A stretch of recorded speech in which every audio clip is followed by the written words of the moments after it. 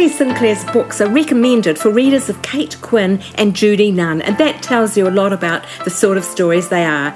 Dual timeline family stories unravelling long-buried secrets. Her latest book, The Codebreakers, takes that scenario one step further, dealing with national as well as personal secrets, telling the story of the cipher-breaking Australian woman who staffed Central Bureau Intelligence, the equivalent of Bletchley Park in London. Welcome to The Joys of Binge Reading, the show for anyone who ever got to the end of a great book and wanted to read the next instalment.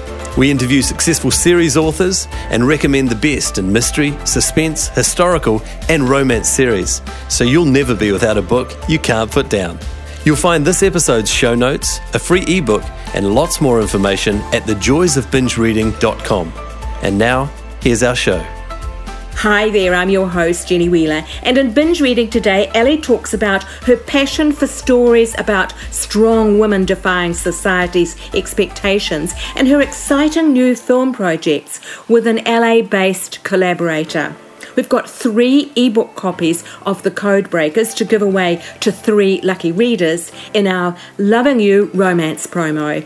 Enter the draw on our website, thejoysofbingereading.com, or on our Facebook Binge Reading page. And don't forget to check out Alli's answers to our 5 quickfire questions on our Patreon exclusive content on the Binge Reading on Patreon page. As regular listeners will know, we very recently launched Binge Reading on Patreon for those of you who like to hear exclusive fun content about our authors and the show for a small contribution to costs, as little as a cup of coffee a month. Your contribution to Patreon helps defray my costs in hosting and producing the show, but the time I devote to researching and recording the podcast is still all free. Check it out on patreon.com/The Joys of Binge Reading and join in the behind the scenes fun. But now, here's Alli. Hello there, Alli, and welcome to the show.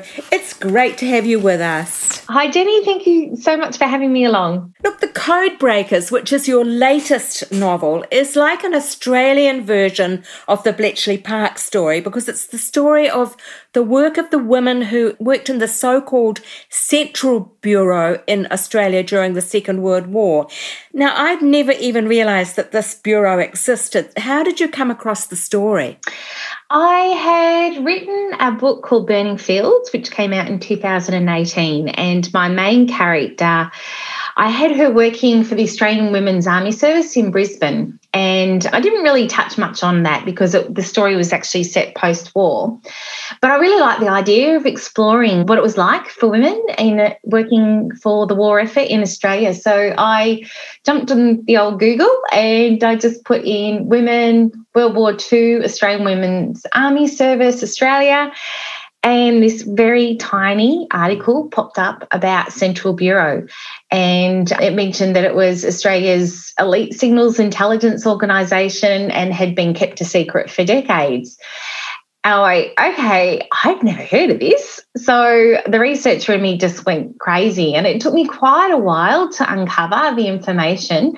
But as soon as I discovered this story, there was no way I was letting go. No, that's absolutely right. And the researching of it, though, must have been pretty difficult because we're coming to the point where, although there could be written memoirs, most of the women involved would now have passed on, wouldn't they? Yeah, there are still a few women and men. They're all in their mid to late 90s. Yes. Got to say, they're all sharp as tacks. It's amazing, which is really, really fantastic because I was actually able to ask them a lot of questions that you don't get in history books, Yes. What was it like to keep a secret, and, how did your day look, when you woke up in the morning, and just little tiny things, like even simple things like the women used to sing the latest pop songs, hit songs, in the truck as they were going from the army barracks to the headquarters of Central Bureau. And they would do that kind of as a bit of a stress relief. Those are things that you don't find in the history books. So that's why I was so, so lucky to actually be able to talk with these amazing people and hear their stories and hear their personal thoughts and experiences. That is fantastic. Actually, I saw a news item just in the last couple of weeks, which you might have picked up on. One of the Bletchley Park women, I think now about 98, was given an honour by the French government. Did you see that? Yes, I did see that. Yeah. And she was as sharp as a tack, it seemed on TV. You're quite right. Yeah, they're amazing. Yeah. And I guess she would see that it's just she is representative of the whole group, because none of them could claim that they individually had done this. It was a total team effort, wasn't it? Yeah, it absolutely was. And I think that's one of the things I really wanted to touch on in the Codebreakers was the strength of these friendships between the women, because obviously the secret, keeping their work secret, bound them together. But they also, yes, because they worked as a team, they really they were a very, very tight unit. They lived with each other, worked with each other. Yeah, so it's definitely, I think, friendship and the strength of these women working together had played a really big role in their lives, and I wanted that to come across in the Codebreakers as well. Now, you mentioned the stress of keeping the secret, and I did share with you before we got going, my mother worked at Bletchley Park during the Second World War, and she met my father, who was a Kiwi airman, and I knew that she had to keep a secret because she was very, very strong on that. Even when I was a kid, she would never talk about it, and if you ever asked her questions, she would bring up the thing about the 50-Year Secrets Act. Mm-hmm. But it had never occurred to me, I mean, I knew that she wouldn't be able to discuss her work with my father, but I thought that she would be able to sort of hint that she was involved in some sort of secret mission. But really, they weren't even allowed to divulge that much, were they? Yeah, that's right. So I know a lot of the women just led their family and friends to believe that they were, I guess, paper pushers and or working as cleaners, for the army, because that was just a lot easier than saying, oh, I'm doing top secret work, I can't tell you. Yeah, because it just caused too many complications. And yes, of course, then it ran the risk then of, things spilling out. So yeah, it was definitely a lot easier, I think, for them to pretend that they were, just doing regular admin jobs. Yes, I think my mother probably said she was a secretary, and they weren't even allowed to divulge it after the war, or some of them didn't, because they took that promise of secrecy extremely seriously. Mm-hmm. Did that create problems in later life with their relationships, do you think? Oh, yeah, absolutely. So actually, when I set out to write about the Codebreakers, I had my expectations were it was going to be centred around World War II and what happened. But then as I got to know the men and the women and talking to them about their stories, I realised that there was a much bigger story than just their work at Central Bureau, because their work, even though they weren't doing it, kind of carried on for the next, 5-6 decades because of the secret that they had to keep. And it was interesting learning about how people dealt with that. So some people were able to just sweep it under the carpet and just get on with their lives.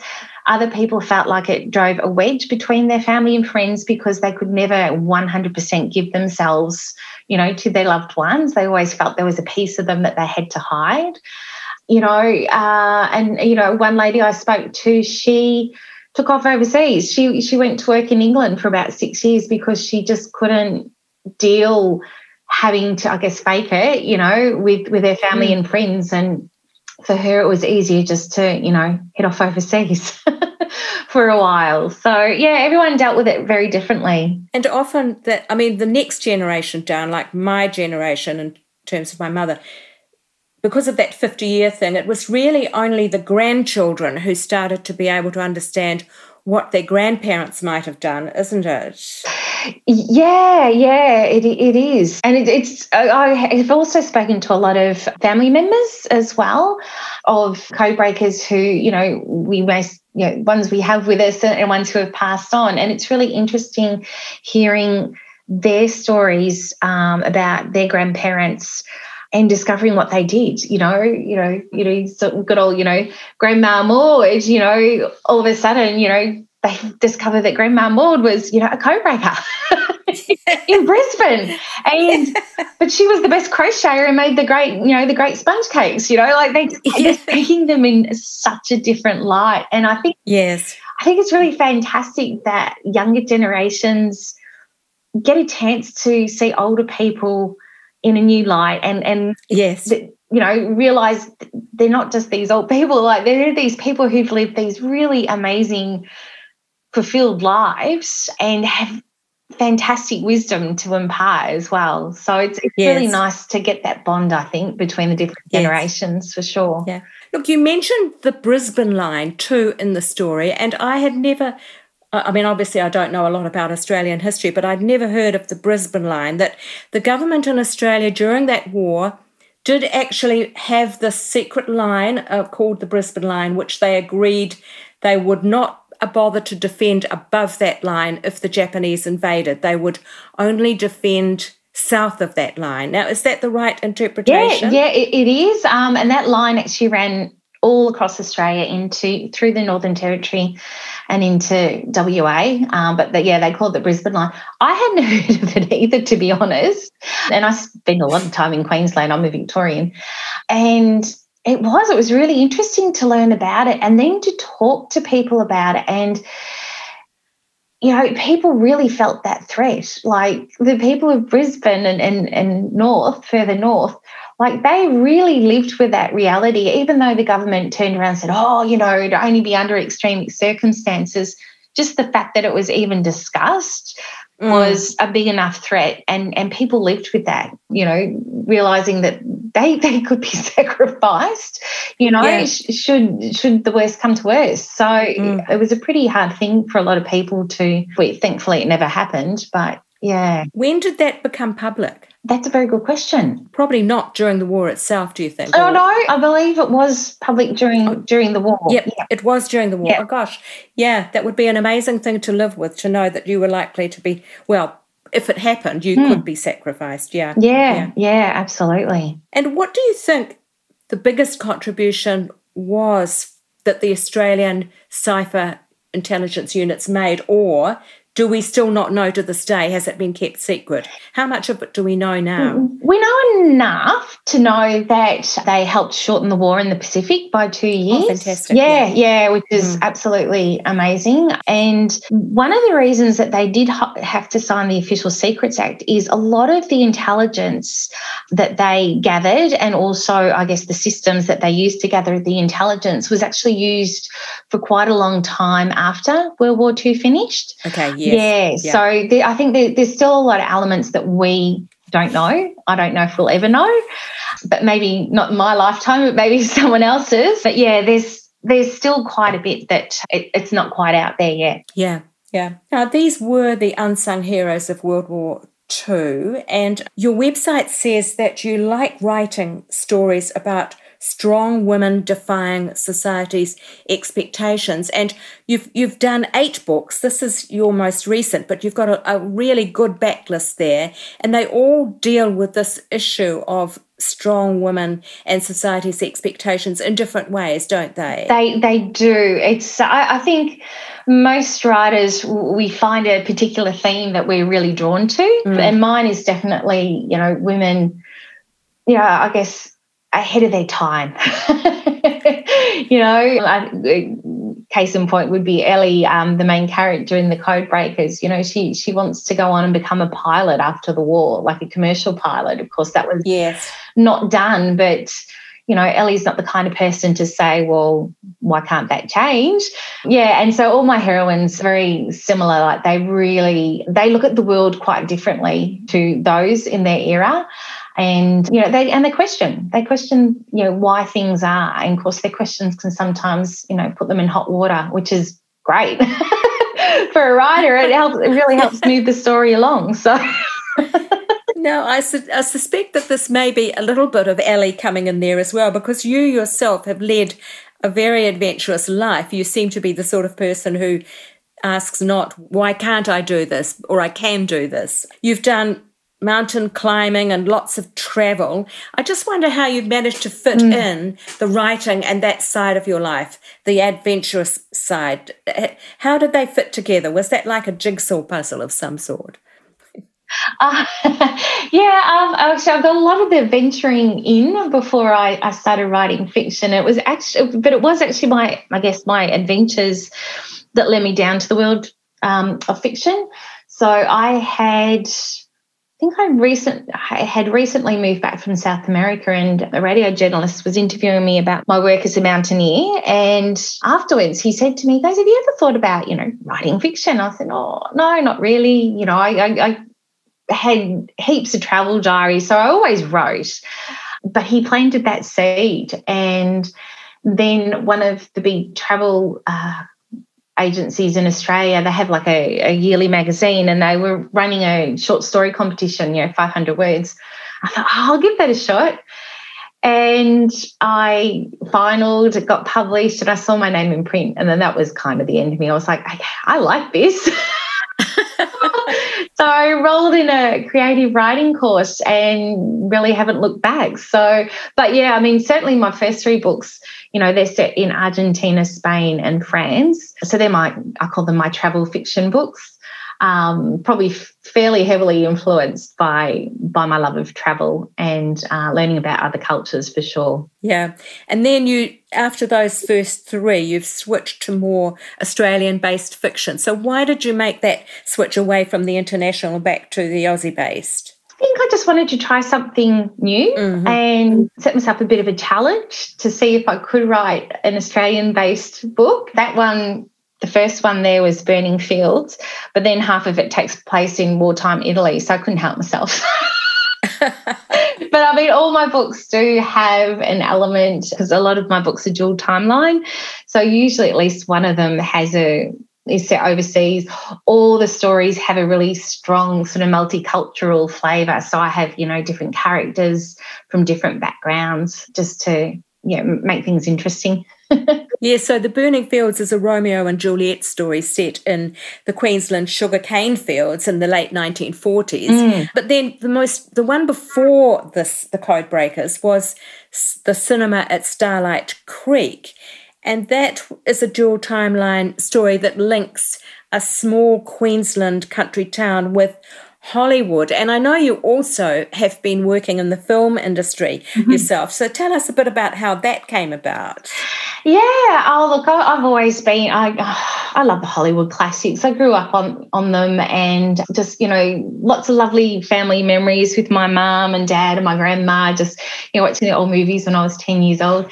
So I've always been a fan of movies, especially Hollywood movies, like old Hollywood. So as part of my research, because my main character in the Queensland story works as a location assistant on a TV series. So luckily, a friend of mine, her uncle was working on a big Australian production, and he was happy for me to come along and spend some time on set and get to talk to all the different people, learn about their roles and see how it all fit together, and get that real great atmosphere of what it's like to be on a film set, because there is something quite electric about it, which I love. And I think most writers, have that idea, I'd love to see one of my books, into a movie or a TV series. But then after being on set, I was just like, you know what, I really do want to spread my wings, and I really am interested in learning about the film industry. So for the last little while, I've been working with a producer in LA on 3 book-to-film projects, and I'm also now doing a documentary on the Australian Codebreakers, but there are, of course, a lot of Kiwi Codebreakers as well in Brisbane with Central Bureau. And, so I've got quite a few projects on the go at the moment, and writing in between as well as, hanging out the washing and cooking dinner.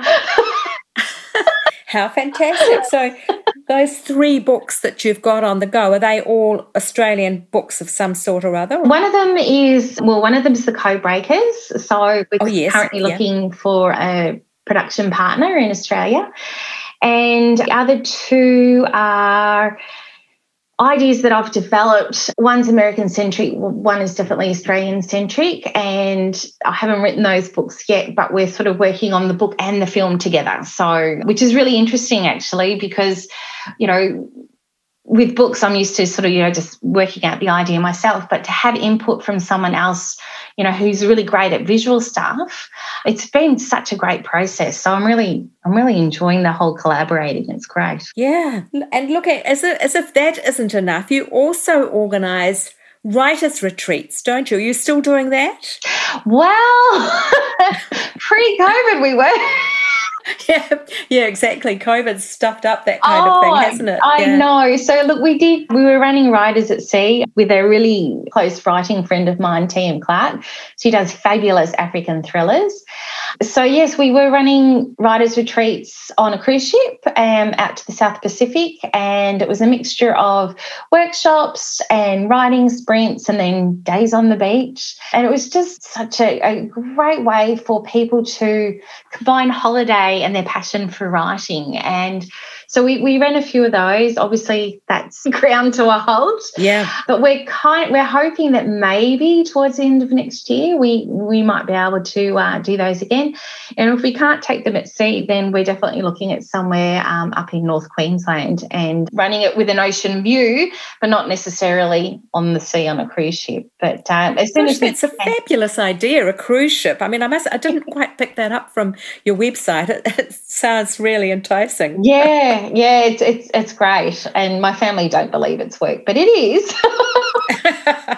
There's a perennial question that I like to ask everybody that I talk to, and it's amazing the range of answers that I get. But is there one thing you've done in your writing career more than any other that's been the secret of your success?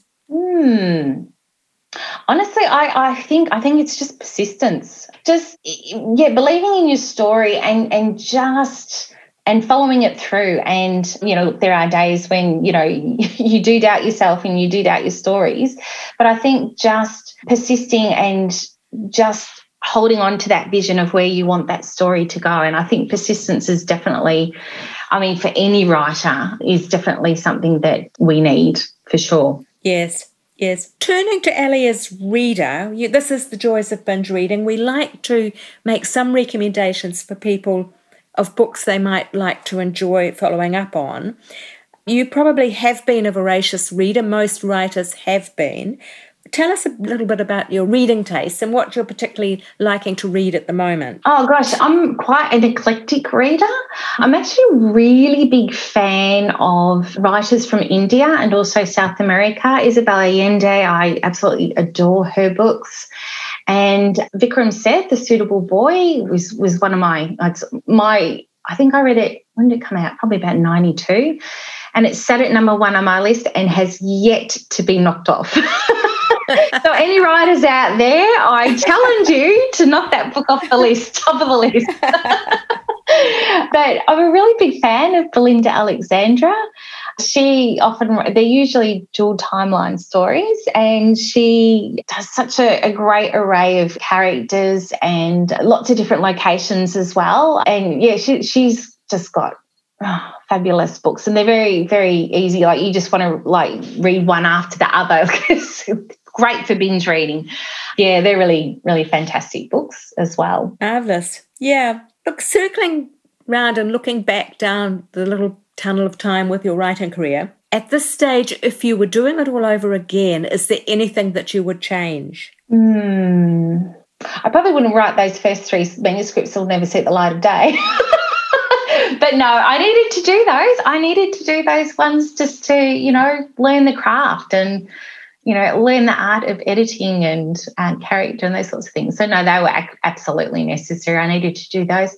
I think I would connect with other writers a lot earlier in my career. I wasn't aware of any organisations like RWA or RW New Zealand, or even the state writing organisations. So definitely I would have connected with other writers a lot earlier, I think. So just clarifying that, you had 3 manuscripts that are sitting in a bottom drawer somewhere. Yes. Oh, gosh. Yeah, and quite an array. Like, one's like magical realism, another one's pretty much autobiographical, and the other one, I don't know what I was doing with that one. But that's okay. That's interesting. I was going to ask you, in connection with those workshops that you held, what you saw as being the biggest hurdle for writers starting out. And it's probably relevant if you had to do 3 manuscripts before you started to find your voice. And maybe, I mean, there is a theory, isn't there, that we have to write, I think it was 100,000 words before we find our voice. That's probably not quite 3 manuscripts. But what is the biggest hurdle that you see beginner writers coming across? I think, and look, I was very guilty of this, or not. I think having the expectation that you write a book and then you find a publisher and that's it. I wish it was that easy. I think one of the things is realising that this is a journey, that everybody's journey is different. And yes, sometimes people do sell their first manuscript to a publisher and it becomes a massive hit.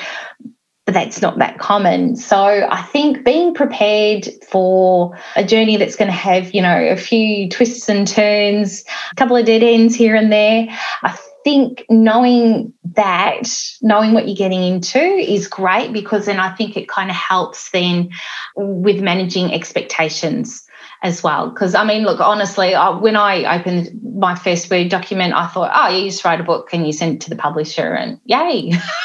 I quickly learned that's not the case. Yeah. But, yeah, so I think just managing expectations and understanding, you know, the journey without being put off either. Like, I mean, and I think that's the thing, is sometimes writers just starting out think, oh, my gosh, you know, like it just sounds like it's so hard. But along the way, you meet people and, like, other writers, and, you know, you meet other authors who might have 6 hits, and then you might meet another author who's just starting out on their first manuscript as well.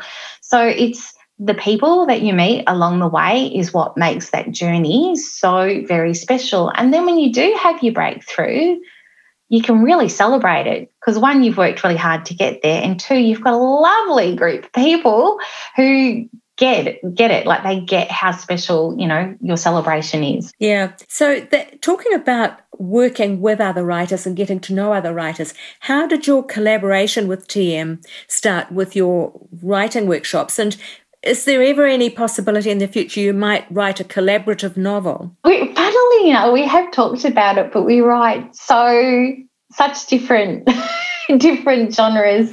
I don't know. You never say never. But, yeah, so Tina and I met through a mutual friend. I had just signed with my agent and just got my first publishing deal, and Tina was working for the same publisher. So our mutual friend introduced us, and that was back in 2013, and I don't think we've finished chatting since. Oh, that's great. Yeah, we became very firm friends quickly. And also, script writing is very different from novel writing, isn't it, in the sense that it is more of a collaborative process. Are you actually attempting to write the scripts for these movies as well as develop them? Yes, and they are, very different beasts. So I've sort of gone back to school and learning to write scripts. Look, there are some elements that are the same in terms of pacing and characters and character arcs and themes and all those things that, you know, we work with when we're dealing with books. But yes, writing a script is quite different, because I guess you're telling, you know, you're telling the story as opposed to showing the story when you're in, you know, writing fiction for books. So, yeah, it's been quite the learning curve, but I have found that it has also really improved my fiction as well. I think they do complement each other, but they need to be treated as separate animals as well. Yes, although I think that fiction writing, particularly in the mass market area, has been very much influenced by TV over the last few years, and some of those breakout hits that are on the content channels like Netflix and so forth, that they really give you a few ideas for how to help move your fiction along, don't they? Yeah, absolutely. And, you know, quite often I'll be, you know, sitting on the couch watching a movie or a TV series or something, and my husband will walk past and he'll go, oh, studying character development, are we? We're watching how to plot a pivot. That's it.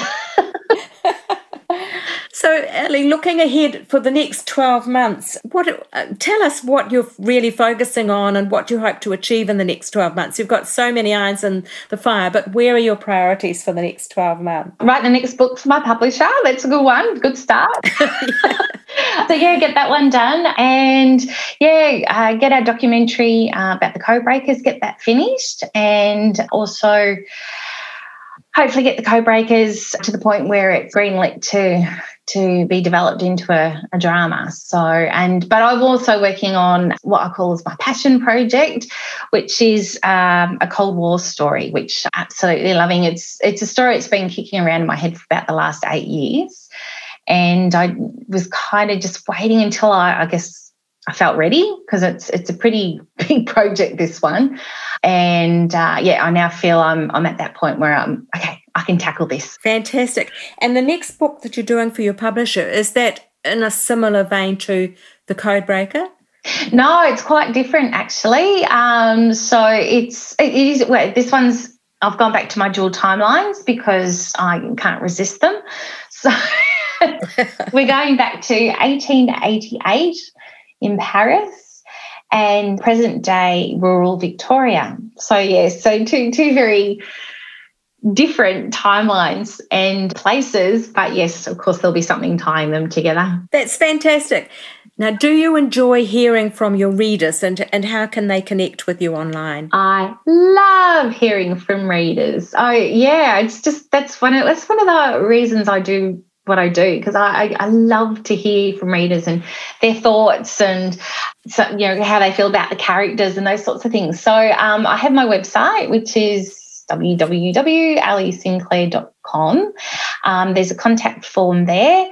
Otherwise, I also have an Alli Sinclair Facebook page as well. I think it's under Alli Sinclair Author. I'm also on Instagram as well. I am on Twitter, but I rarely check it, so you might not find me there. Fantastic. And all those links will be on the website when the show is published.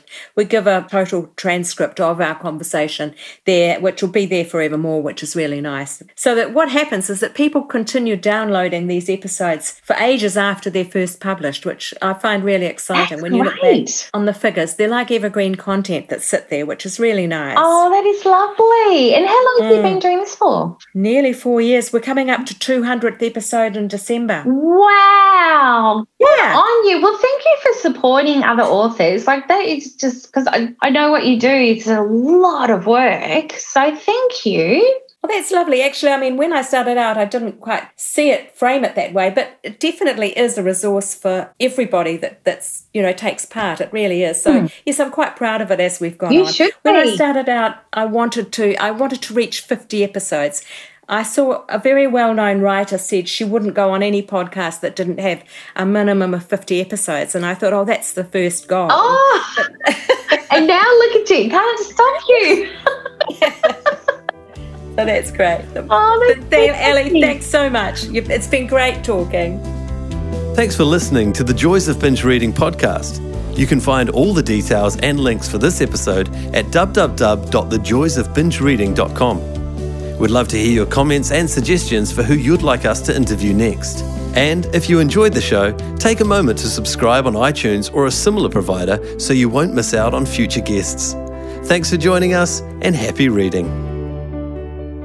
The Joys of Binge Reading podcast is put together with fantastic technical help from Dan Cotton and Abe Raffles.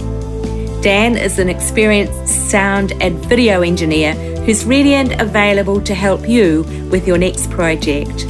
Seek him out at dcaudioservices@gmail.com. That's D for Daniel, C for Charlie, audioservices@gmail.com, or check our show notes. He's fast, he takes pride in getting it right, and he's great to work with. Our voiceovers are done by Abe Raffles, another gem of sound and screen. Abe has 20 years of experience on both sides of the camera/microphone, as a cameraman director and also as a voice artist and TV presenter. I think you'd agree that his voice is both light-hearted and warm. He is super easy to work with no matter what the job. you'll find him at Abe, A-B-E, at pointandshoot.co.nz. As I say, the full details in the show notes on the website. That's it for now. Thanks for listening. Hopefully see you next week. Bye.